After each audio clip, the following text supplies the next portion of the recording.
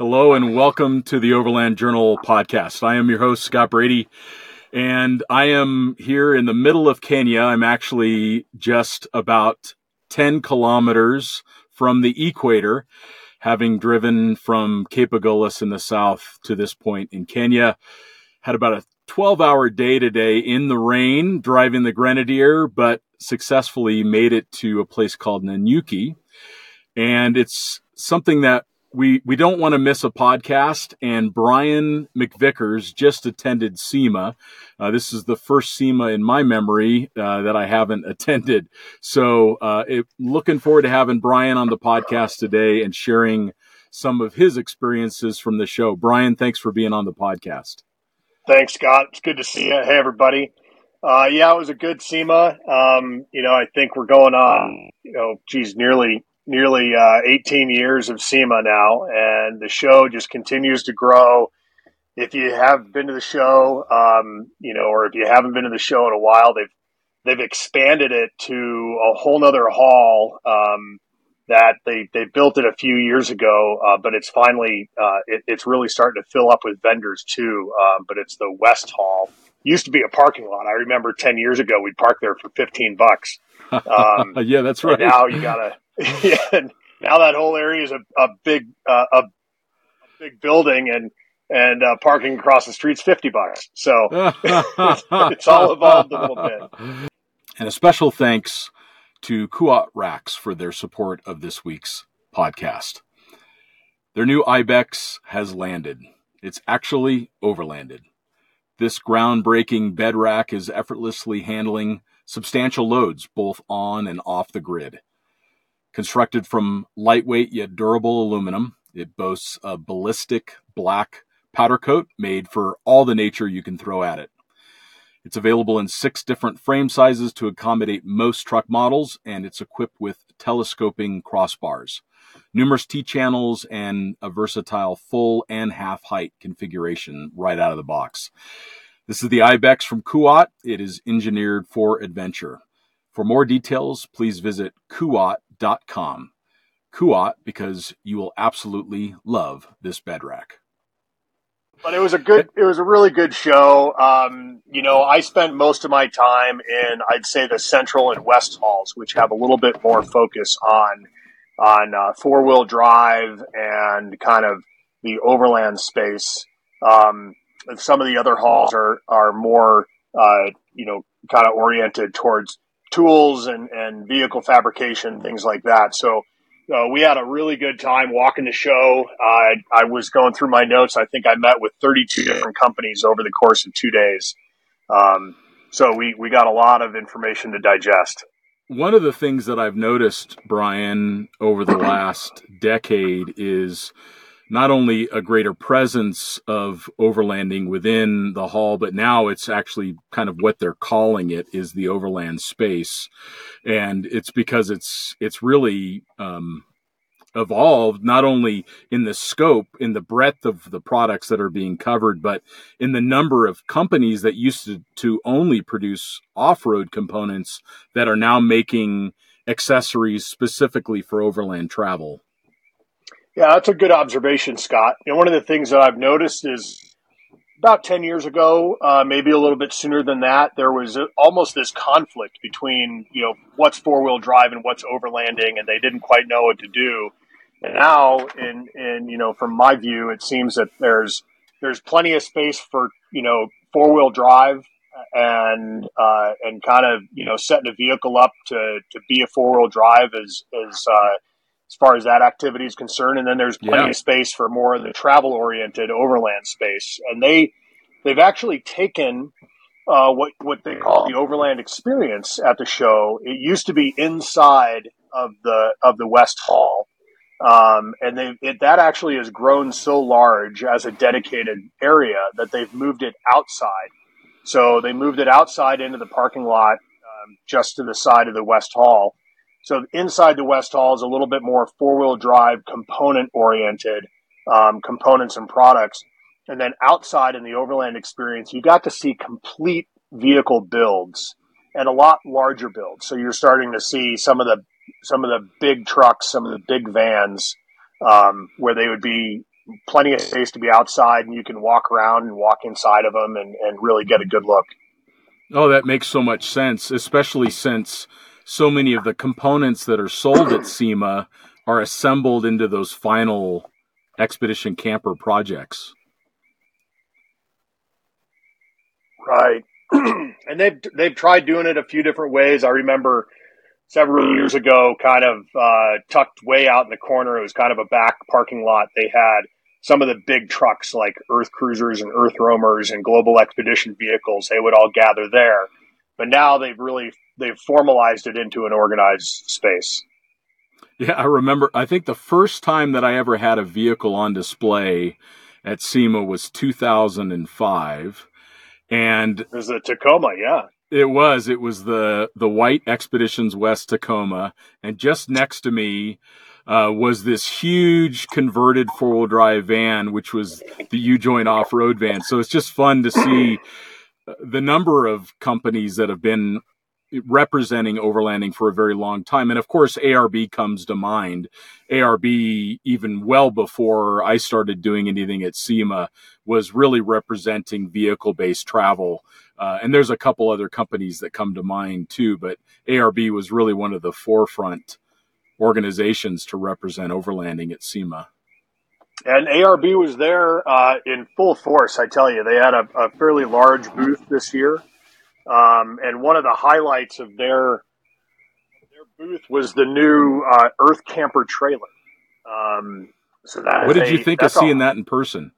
It was really neat. I actually spent I spent nearly an hour in that booth, crawling around, taking a look at the trailer. So it's a hard-sided trailer. It's kind of like this monocoque construction, and it's got it has an active high-pressure system where it has some of these ducts with a filtration system that, as you're towing it, it pushes air into the trailer, and so then it kind of creates a high-pressure zone inside the trailer to keep dust out. Yeah, and a lot of people don't know that on their own vehicle they can actually do that. If your vehicle has some kind of a HEPA filter, you can actually turn it off of recirculate and then turn up the fan speed to create some internal pressure inside your vehicle to keep a lot of dust out. So when I'm on dusty roads, I make sure I do that. Like the Grenadier, for example, has got a great HEPA filter. So I just crank the fan speed up with the doors closed, and it keeps the dust out. Makes a big difference dealing with bull dust and that totally powder dirt. Totally. So it's a nice trailer. It's very well thought out. It really has everything you need, from the kitchen to the interior space with storage, and it very much feels like a little studio apartment. I mean, it's really well done. One of the things that I liked about it is that the entire trailer is built onto a frame that is continuous from the trailer hitch all the way through the chassis of the trailer into the upper frame that goes up and around the fiberglass shell is one kind of structure of steel tubing. Yeah. So it ties all the way in. So very well thought out in that regard. Great suspension system. It has 2 or 3 different kind of modes, if you will. So you can do, full deployment where you kind of create this additional annex room off the back of it. But then they have a quick camp mode as well. So if you just wanted to, stop for the day, open the door in the back and crawl into the bed, you can do that without having to set everything up. Or if you were in really cold conditions, maybe? Yeah, the cold conditions, that would certainly help. The annex room is a fabric room. So the back door, here's the trailer, the back door kind of falls down, and then the rest of it is a fabric enclosure. Cool. And it's one of the things that I've seen with trailers recently, and I'm a big proponent of, if you're going to tow a trailer, you better be able to sleep inside of it. I've never been a huge fan of stick a roof tent on top of a trailer, because why not just put the roof tent on top of the car?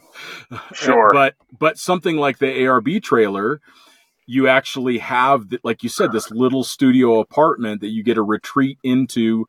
You can keep it set up, ready to go with all of your gear, hook it up at on a Friday afternoon, and off you go to the weekend. Yeah, well, we did a 15-minute detailed walk around with one of the folks from ARB, and they went into great detail on it. So we'll be able to publish that in the next couple of weeks for everybody to take a close look at. Oh, that's awesome. Thanks for doing that, Brian. What else did you see at ARB? I'm noticing that they're coming out with a lot of their travel equipment. So like the slide-out kitchen, the trailer, they just keep releasing more and more camping lifestyle gear. They do, and I'm seeing that from quite a few different companies. But the ARB kitchen is quite clever. It slides out, and then so it's one big slide out with a stainless steel surface, and then from within that, you have it almost jackknifes out into an L-shaped kitchen. So you have an electric burner, so an inductive cooking top, and then a sink with running water. And then that kind of, slides out from the main part. So you still have a whole lot of stainless steel countertop space. Wow. And then the cooking and the sink area is separate from the countertop space. So you're not, giving up any real estate for that.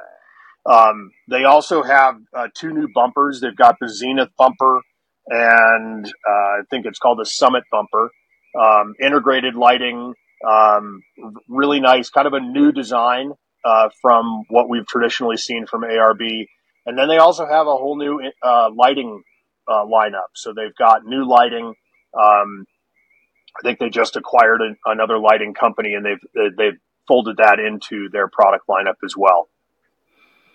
Yeah, they just keep bringing more and more new products, which is so exciting. Yeah, and a lot of it's that consolidation that we're seeing in the marketplace. A lot of companies are kind of bringing in complementary products so that they can have a complete offering to the consumer. Well, one of the things that you got to see that I so much wanted to see in person is Dave Harrington's new single cab GMC AT4X heavy duty with the tray bed. How was that? That has got this presence to it that, it stops you in your tracks. I've seen it twice now. I saw it out in Montana when they first launched it to the public. And then, that was a bit of a limited viewing because the sun was setting as we got to see it. But then to see it under the lights at SEMA, really got to take a more detailed look at it. And it is, it's one of those trucks that it gives you everything that you would want in a truck. It's very utilitarian. That tray bed is brilliant. And then the way the entire thing is put together, it's got everything that you would want out of a truck. And one of the neat things that they launched at the show was the new tire. So AEV has spent the last probably 2 or 3 years developing a tire with BF Goodrich. Wow! And this is a 40-inch tire that goes on to, I believe, a 17-inch wheel, and it's an F-rated tire, and it's a bit of a hybrid. It presents as a very aggressive all-terrain tire. But it's tall and narrow within its own proportions, right? So it's a 40-inch tire, and I think it's 12 and a half inches wide. Perfect. I might be wrong. It might be 13 inches wide, but 13 inches is still pretty wide, but when you put it onto a 40-inch tire, it's pretty narrow. And so they made that tire specifically for the Prospector. And when we first got to see the GMC truck in Montana at the Overland Ranch, it had a different set of wheels and tires on it. So now at SEMA, it had the proper set of wheels and tires. And I got to speak with Dave Harrington of AEV, and he was that was probably what he was most excited about out of everything that they were displaying at SEMA. Well, he has to be so proud of that. And it's one of the challenges that we have in the marketplace is oftentimes these tires are just too wide for modern vehicle platforms. because these wheel wells really require a very specific tread width in order to fit up inside of the wheel well. So I'm sure that tire is going to be like hugely successful, not only with the GMC, but with their Ram-based Prospector as well. Correct. And it'll fit both platforms. And it really looks great. They had it on the GMC, and then right next to the GMC, they had a Ram platform or Ram Prospector, and they had it on there too. And it just awesome. looks very good on the truck. Oh, that's so cool. And I'm just such a fan of those regular cab trucks. And I've known about this flatbed forever, but I just couldn't tell anybody about it. So it's just so cool to see it coming to light. And, Dave and his team just does such incredible work. And it's just such an honor to know all of them and to see the products that they bring to market. They do. They put a tremendous amount of thought and know-how and engineering behind everything that they bring to market. And, one of the things I like about AEV is they are constantly looking ahead. So they're working on projects 6, 7 years, 8 years away. That's right. Because it takes that amount of time, especially when you start having such integration into the OEM side. That's right. They're definitely forward-thinking and innovative. Ah, so cool. All right. So let's talk about what was the next thing that you saw that you were excited about?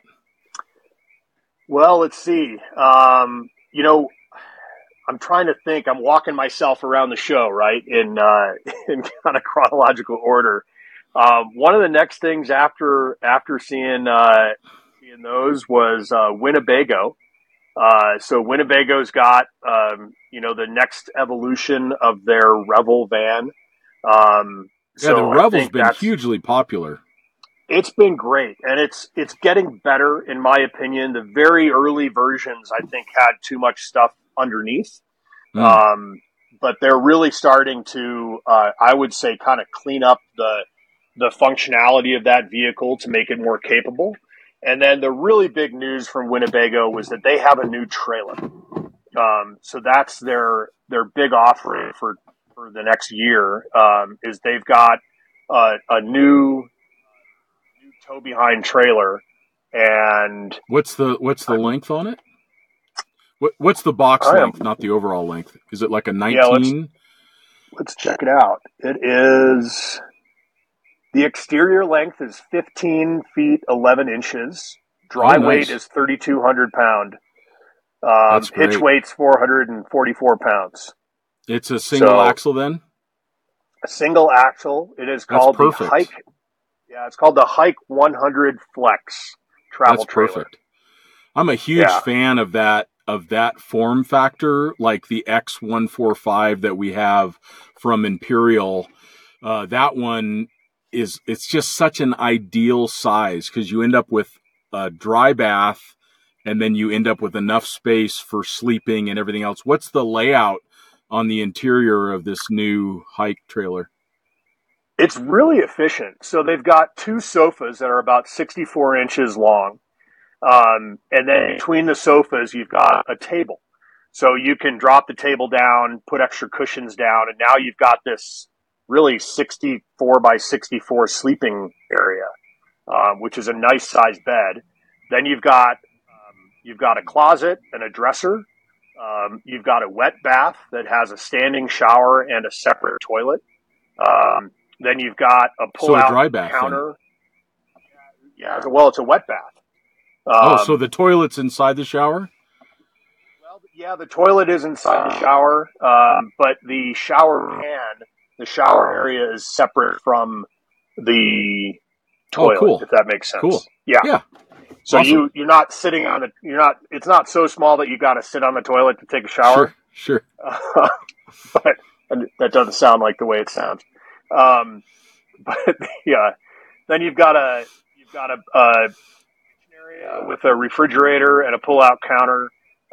So it's just big enough to have everything that you need, but it's still nice and compact so that you're not, kind of towing a behemoth of a trailer. The lights keep shutting off in the back of the Grenadier. I see that. I'm watching that. I couldn't tell. I noticed that I'm like this floating bald head in the scene. That's funny. This is our first attempt at using the Starlink to do a podcast, and the fact that we could do it from the middle of Kenya is just unbelievable. You're using the Grenadier as a studio. Yeah, the Grenadier is the studio, and yes, exactly. Oh, that's awesome. Let's see. Cool. What else do we have? Giant Loop has a new water bag. Okay. I think it's called the Cactus Bag. Okay. I think it's called the Cactus Bag. That's great, so because they have those. Well, I don't think they call them a fuel. Well, they're in Africa. You can use them as a fuel bladder, and I do, right. and that's what I use actually in the Grenadier for extra fuel. I have two 20-liter jerry cans, then I have two 18.5-liter Giant Loop fuel bladders. I think that there's some challenge around using them in North America or in the U.S. because of EPA, but usually you need that kind of stuff in Baja or here in Africa or something. So yeah, you're talking about so what you're using is called the Armadillo Bag. That's right. And they call that an expedition ready liquid receptacle or something. They can't call it a fuel bag. But then the other one that you're thinking of is, or that I was mentioning is it's called the Cactus Canteen. Okay.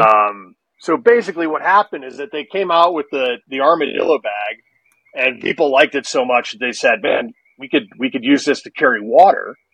Totally. And they were requesting the Giant Loop do basically a jerry can.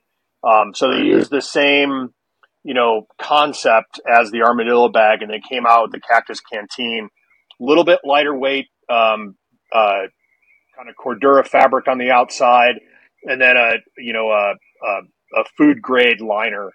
That's the actual water bag on the inside, but they have it in, I think, 1, 2, 3, and 5 gallon bags, and they've got daisy chains on the outside, so you can really strap them and secure them to wherever you might need.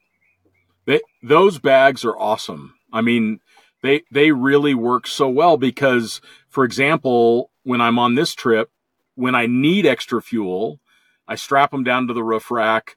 And, because it's petrol, if it was diesel, I wouldn't mind putting it inside the vehicle. But from a safety perspective, I strap them to the roof rack. But then when you're done with them, you just roll them up and you get all that space back. So with the water, it's the same way. And I've always used what's called a dromedary bag from MSR, but they've always been too small. Or they don't have the right kind of accessories, or they don't have the loops on it for lashing. So they just kind of slide around and they slide out from under however you've strapped it down. So this new bag sounds really cool. So, and with that strapping to the outside, they've got another new product. The name escapes me, but it's basically it's a panel that straps to your spare tire. Okay. Or if your spare tire is rear mounted. So it straps to a rear mounted spare tire, and it's got compartments and molly panel and Velcro and, daisy chains all built into this one kind of, piece that goes onto your tire. And then with that, you can take all these different fuel bladders and water bladders and other accessories like a medical kit or a tire repair kit, and you can strap that on to that otherwise unused space on the back of your spare tire. Amazing. So, yeah, Giant Loop has always just kind of pushed it with innovation, which is really cool. Always great to see. One of the other ones was, Ironman 4x4 just seems to have more and more offerings into the space. It's when they came into the U.S., well, they've come into the U.S. a few times over the past, say, 15 years, but when they came back into the U.S. Most recently, they came with a limited offering. In Australia, they've got they've got the 3-inch catalog of just about everything you would want. Yeah. And it seems like they're bringing more and more product to the United States. So they had 2 display vehicles that were completely outfitted. They had a Ford F-150 that had everything was Ironman 4x4, from the lift kit, the front and rear bumpers, the side steps, the tonneau cover, Yeah. and Ironman 4x4 LED lights. Really, like everything that you would want. They're very much kind of coming into that space of being competitive with ARB, if you will. Whereas ARB is one of those companies where you can go in and outfit your truck from bumper to bumper from ARB.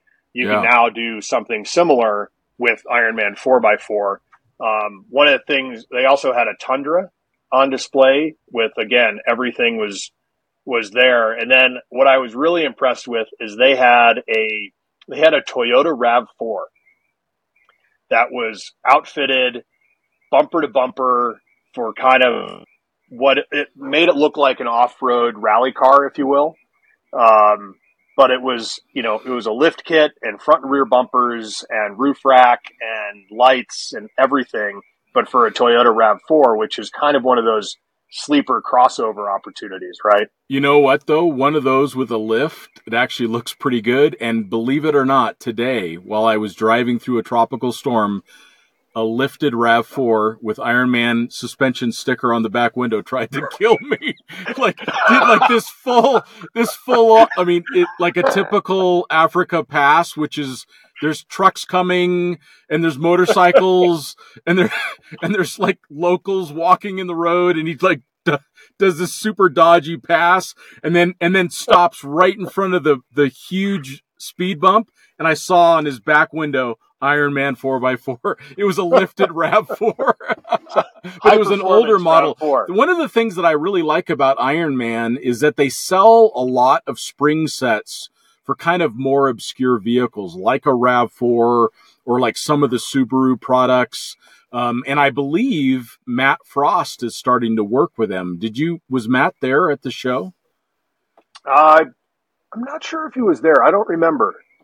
Yeah, I think Matt Frost, that used to work with ARB, is now working at Ironman, and Matt is a legend in the industry. He's been at this for decades, and I've traveled with him in Australia. He's super knowledgeable and really understands overlanding. He's much more of a vehicle-based traveler than sometimes a lot of the other executives in Australia. So he really understands the overland market. I got to sit down with Fritz from Ironman 4x4 for a little bit. We kind of we walked through all the new product offerings. Another one that they have is it's a kitchen, portable kitchen in a big rotomolded plastic box that has a lid. So it's a self-contained kitchen with water and a sink and a little bit of I think it might even have a stovetop in there too. Nice. So it's one self-contained kitchen box, which is it's kind of pop the lid and there you go. Whereas some of the other kitchen box we see is, they're kind of a storage for everything that goes into the kitchen. The only product that I've worked with of theirs recently was a suspension. We installed an Ironman suspension on a 4Runner, and it went in really easily, which means that they had good tolerances and they had, really taken their time to make sure the installation was easy. Is that on a Subaru? And it was just really good quality. And we also did one on the Subaru too. And a special thanks to O3 Outdoors for their support of this week's podcast. The world is messy. That's the price every outdoorsman pays for adventure. So when we need to keep things fresh, well, we at O3 Outdoors don't just do things halfway. We turn to the same technology NASA uses to clean the space station, and we bring it down to our own frontier. You know the smells, the sweat, smoke, and fuel, the smells of a proper adventure. The stuff of a true outdoorsman knows firsthand.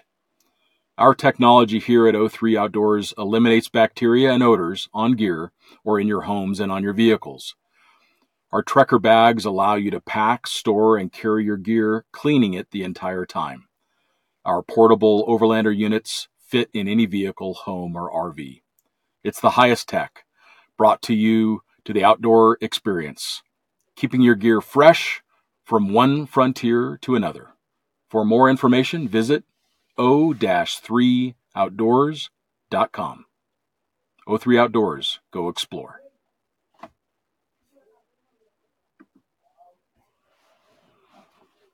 So the other place that I spent a lot of time at the show was in the Toyota booth, and the Toyota Lexus booth. To the neat part now is that they're one of the few remaining OEMs that go to SEMA and really take advantage of that opportunity to showcase kind of their thoughts and innovations during the SEMA show. And I started over in the Lexus side. They've got a huge, I don't know how big it is. It's got to be one of the largest booth footprints at the SEMA show. But we started on the Lexus side. They did a really neat thing for this year. They had 3 of their own vehicles, kind of conceptual, inspirational builds. They had a 24 GX550, which we're all really excited about. And then they had a 2022 GX460 and an LX600. And those were, beautifully presented. They used a lot of different kind of partner brands. They brought in CBI, Yakima, Pelican, and even ARB. And they did these really nice, thoughtful presentations of what they consider to be overland vehicles, and they really did a good job at it. How did that LX600 focused on look? Functionality, I think. The LX600 was beautiful. They had a really unique wrap on it. And one of the nice things about it is that they incorporated, I think they had a CBI roof rack, and they had a Yakima, the Yakima tailgate kitchen on the back of it. So that was a nice add. So they really tried to present each of these vehicles as kind of the use case, right? So not completely built out where everything's already installed in the vehicle. The GX460, it had an ARB fridge and fridge slide on the inside. It had some Pelican cases on the top. And then, the GX550, that showcased I think it's a CBI Prinsu roof rack, with the Molly panels that come down on the rear, side windows. And what do they call that? The Outland edition? It is. Yeah. It's the Overtrail edition. Overtrail. Yeah, that's right. Yeah. Trying to keep up with the names. Yeah. They accessorize the LX thoughtfully. And the LX 600 is interesting because it's actually the only genuine Land Cruiser that we get in America. So it's the same platform as the 300 series Land Cruiser that like you would see all over Africa. But it's nice to see that we still at least get that platform in the Lexus variant. Yeah, it seemed to be, I don't know. I mean, they're all luxury to me. I think any of the Lexus platforms are very luxurious. But I think that they did a good job kind of saying, okay, this one's going to be a little bit more, the 550 is a little bit more rougher use case scenario than to the 460. And then that 600 was a little bit more refined. They had it set up for what they were presenting. They had it set up as a little bit more of an adventurous tailgater. Yeah. Like a nice weekend family camping rig. Whereas the GX550 was like the full on overland offering. They're going to crush it with that GX. I mean, yeah. For somebody who wants to have a luxurious but capable vehicle, I mean, they're going to crush it with that. Yeah. So then the neat part, so they had 6 vehicles on display. The other 3 vehicles were consumer builds. So they went out, Lexus went out into the Lexus community and found 3 representations of what the everyday general Lexus consumer is building their vehicles into overland vehicles. Wow. And so the neat part, they had these 3 vehicles. I can remember that 2 of them were, one was a 2009 GX470. The other was a 2008 GX470. And then there was a third one. I can't remember what it was. But those first 2 that I mentioned, they had the owners there. So cool. One was a guy named Chase Gardner. I think his Instagram is 2Track Nation, and he's, built it. Walked me around the truck and showed me everything that he had done to it. The other truck was the 2008 was a very nice couple who used their truck for overland travel, and they also use a trailer along with it, but the booth wasn't big enough to have the trailer and the truck in there. So they just got to display the truck. But very nice people. And it was really neat to hear everybody's story of why they picked that vehicle, what they started, how they modified it, and the thought process that went into it. And it was just really neat to see Lexus kind of embrace that consumer side of how people are using their vehicles. The whole Lexus team has just been they've been a real class act. They've really, I think, embraced the fact that people are using the Lexus platforms for overland travel, and they now are offering models that are ready to be accessorized and driven around the world. Yeah, and I think they've taken a lot of cues from the consumer side of, okay, what are people doing with these trucks after the fact, and what can we do what can we do from the factory that addresses a lot of those changes that are already being done? Yeah, nice. Oh, that's fantastic. Yeah. So then we move over to the Toyota side. And again, this is a big booth. They had 19 vehicles on display. Wow. And so you had the Lexus section, and then in the middle you had a little bit more of the street side. Some of their track cars, some of their race cars, and kind of street performance oriented vehicles. And their whole motto for the show was from track to trail. So they had these more street performance vehicles up to the trail trucks. So then you got into the Tacomas and the Tundras, things that we've all been very familiar with over the last 6 months. So now getting to see them again in person was a real treat. They had a Tacoma that was really, it was slammed to the ground with spoilers all over it. And they basically took a Toyota Tacoma and they basically made a tuner truck out of it. There's a lot more details involved than I'm talking about right now, but they took it and made it more of a street oriented performance truck. And that was for, this group of people who they want to have a truck. They want to have the utilitarian, truck bed for whatever it might be. Truck beds are great for on the weekend and going to the hardware store and just, doing all the truck things.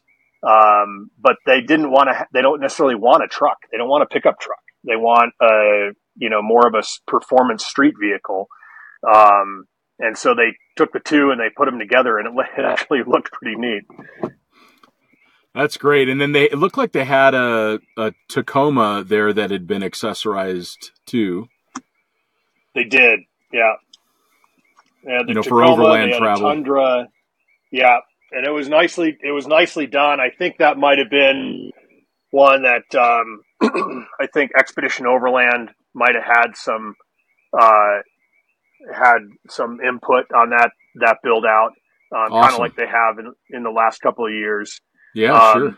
But then what really stole the show? I mean, they also had the new Land Cruiser on the Toyota side, and then what stole the show is they had this FJ45 resto mod that was just beautifully done. And then but they built that 15 years ago, and I think they brought it back. They did, and it's kind of been. I talked to a couple of guys, and they're like, "Oh yeah, we've had it for a few months. It's been living in a few different areas." But I think they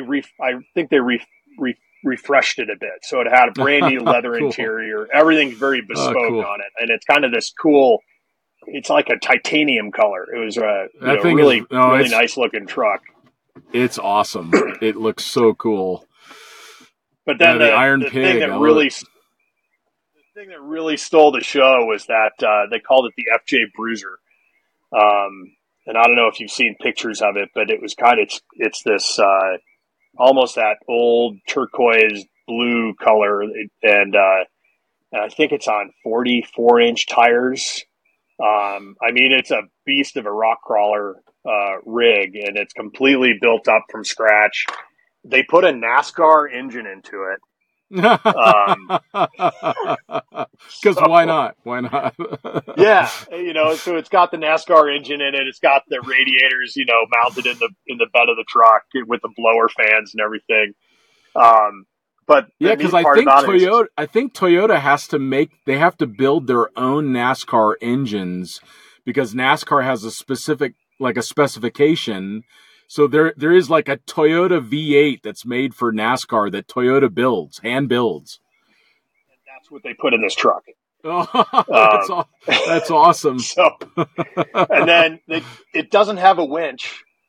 Instead of a winch, it has a big skid plate underneath that looks kind of like almost like a Teflon plastic material. And that skid plate goes straight into a tank tread. So they basically took 2 snowmobile tracks, and they mounted the snowmobile track in the center underbody, and it's powered by an electric motor. So the idea is that you don't have a winch, but if you did get high centered, or if you got stuck, you could engage the tank treads to drive yourself off of whatever you're stuck on. That's clever. And speaking of tanks, Toyota just did a demonstration of one of their new electric vehicles doing a tank turn. So it had, it was turning in its own, length. In its own footprint. Amazing. Yeah. Yeah, that's pretty amazing. That's cool.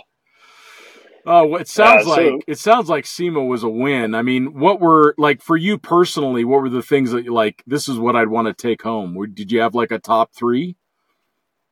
There was... Let's start with your favorite truck. What was your favorite truck? I think my favorite truck was that FJ Bruiser. Just because tank tracks.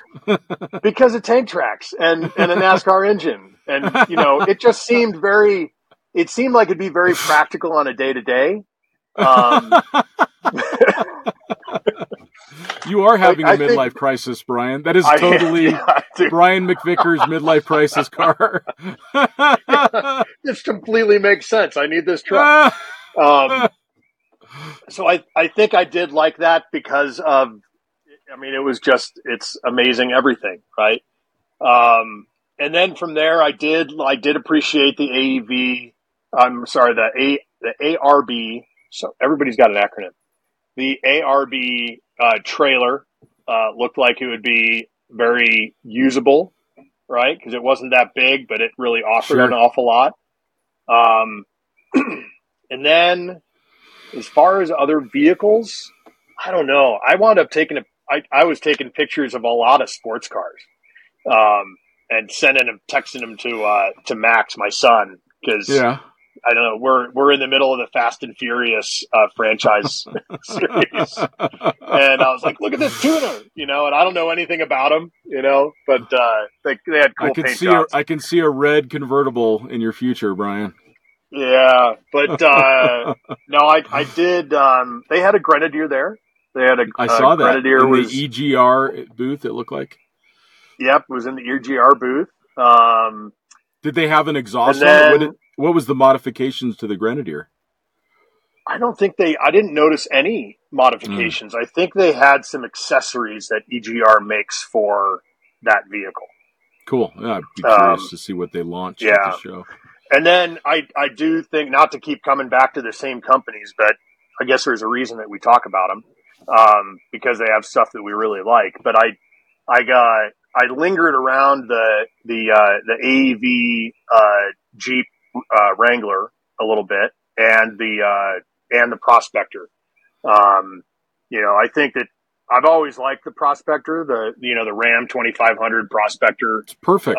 Build out. I mean, it just seems like such a great solution to having a truck that can do just about anything you would want it to do. So, and now that Ram has the Revel platform, you can get the Prospector now with a rear locker, which has been absent for a few years. So I think the Revel is just perfect build platform for the AUV components. Yeah. But otherwise, there was a lot of little things too. Putco has some new grill badges. So like on the Bronco, you've got the Bronco letters across the front grill, and you can actually replace them with these LED letters. So your Bronco now lights up. And they're doing that with all the OEM badges. That's clever. They had Ford and a few others. It was really cool. They also had a bit of it was a prototype product, but it was a window film that you could project images onto. So they imagine being at a tailgate football game and hanging out behind your truck, and you look at the window behind the cab, and you're playing the football game, right? So there's a film that somehow you use a projector from the back, and it puts a screen up there. So little things like that. You know what I'm going to use that for? I'm going to use that for the left lane bandits. I'm going to say the left lane is for passing only. You display little messages. Yes, with a smiley face. Yeah. And then what else? I know we only have a few more minutes, but Supertramp Campers was there with they two have such really a great nice camper rigs. Yeah, and what I like about the Supertramp stuff is when you get to talk to them, they're really well thought out. The approach to what they're doing, they put a lot of thought behind it around the focus of quality product output, not just product output. And I used that camper in Colorado. And I was shocked with how much interior space it feels like it has, because they do a really good job of not adding unnecessary cabinetry to it. So it has this huge L-shaped bench, and there's just not a lot up there. But what else do we see? We saw Expedition 1. They have some really great accessories, from roof racks to front and rear bumpers, incredibly well thought out. Got to talk with them a little bit about their manufacturing and design process, where they laser scan the vehicles for 3D modeling, and then they're able to create a fitment that's very well designed. That's awesome. And they're coming out with some innovative ideas that are providing solutions to, I think, some of the typical problems that you find with roof racks and front and rear bumpers. So it was good to see what they had going on. There was Flated. They do those, inflatable truck toppers, and now they're doing like it's like an inflatable ski box, like a rocket box. Oh, that's clever. Rocket Box is Yakima's kind of branded name, but a rooftop box, right? Yeah. For extra storage. So Flated now has an inflatable one. That's pretty clever. They're taking that. Yeah, they're doing a great job of taking that, that drop stitch technology that we see from the stand-up paddleboard industry, and incorporating it into vehicle products. You'd think that they could make an entire camper that would, work on the back of the truck. Yeah, I bet they could. Could make an entire inflatable camper, I bet. So, and then another standout I'd say was Seasucker. Seasucker was there. They do a suction mount that has a little purge valve on it, so it creates a really strong hold. So strong that they actually had a rooftop tent mounted to the top of a truck with these suction cup mounts. And they use it for everything from a rooftop tent to bike racks and just a standard camera mount. So that was pretty neat to see how they're taking that type of technology and repurposing it into a vehicle mounted system. That's awesome. So that was that was neat to see.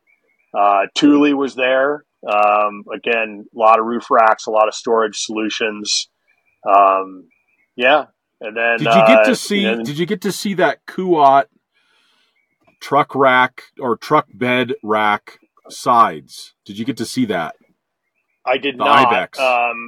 Yeah, the Ibex. And that was one of the things I missed in person. And I was unfortunate. That was one of the places where the SEMA show in general, they're really trying hard to reorganize things into kind of like-minded groups, but you'll still get these kind of like random outliers that for whatever reason they had, like Thule was in the 4-wheel drive section, but then Kuat, I couldn't even find them. Primarily because I don't think that they were in the 2 halls that I was in. Yeah. But I have been talking with Kuat quite a bit about their new panel system for the Ibex. And it's pretty clever. What it does is it creates a fully secured topper by using the Ibex kind of foundational rack system. Yeah. I think it looks awesome. It looks awesome. Yeah, and it's all modular, so you can use the base Ibex system with the Molly panels on the side and the bike rack on the side, and then maybe when winter comes around, or if you need more secure storage, you can put that panel system on there, and it's really interchangeable. So you could have the entire setup and then just use it for whatever scenario you might need. Yeah, or if you've got a longer truck, then you set it up for sleeping inside of it. So it's just really clever. Yeah, I like that. Yeah, that's awesome. Well, I'm glad you had a good time, Brian. My light keeps shutting off here in Africa. It's about, 8:30 here in Kenya? 8:30 at night. That's just about 10:30 here. So probably about 10 hours difference. Awesome, Brian. Well, thank you so much for the update. We appreciate you going to the show and keeping us informed of all these great new products that keep coming into the market.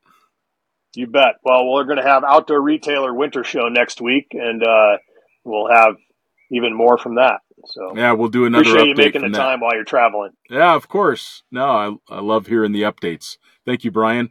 And we appreciate you all for listening, and we'll talk to you next time.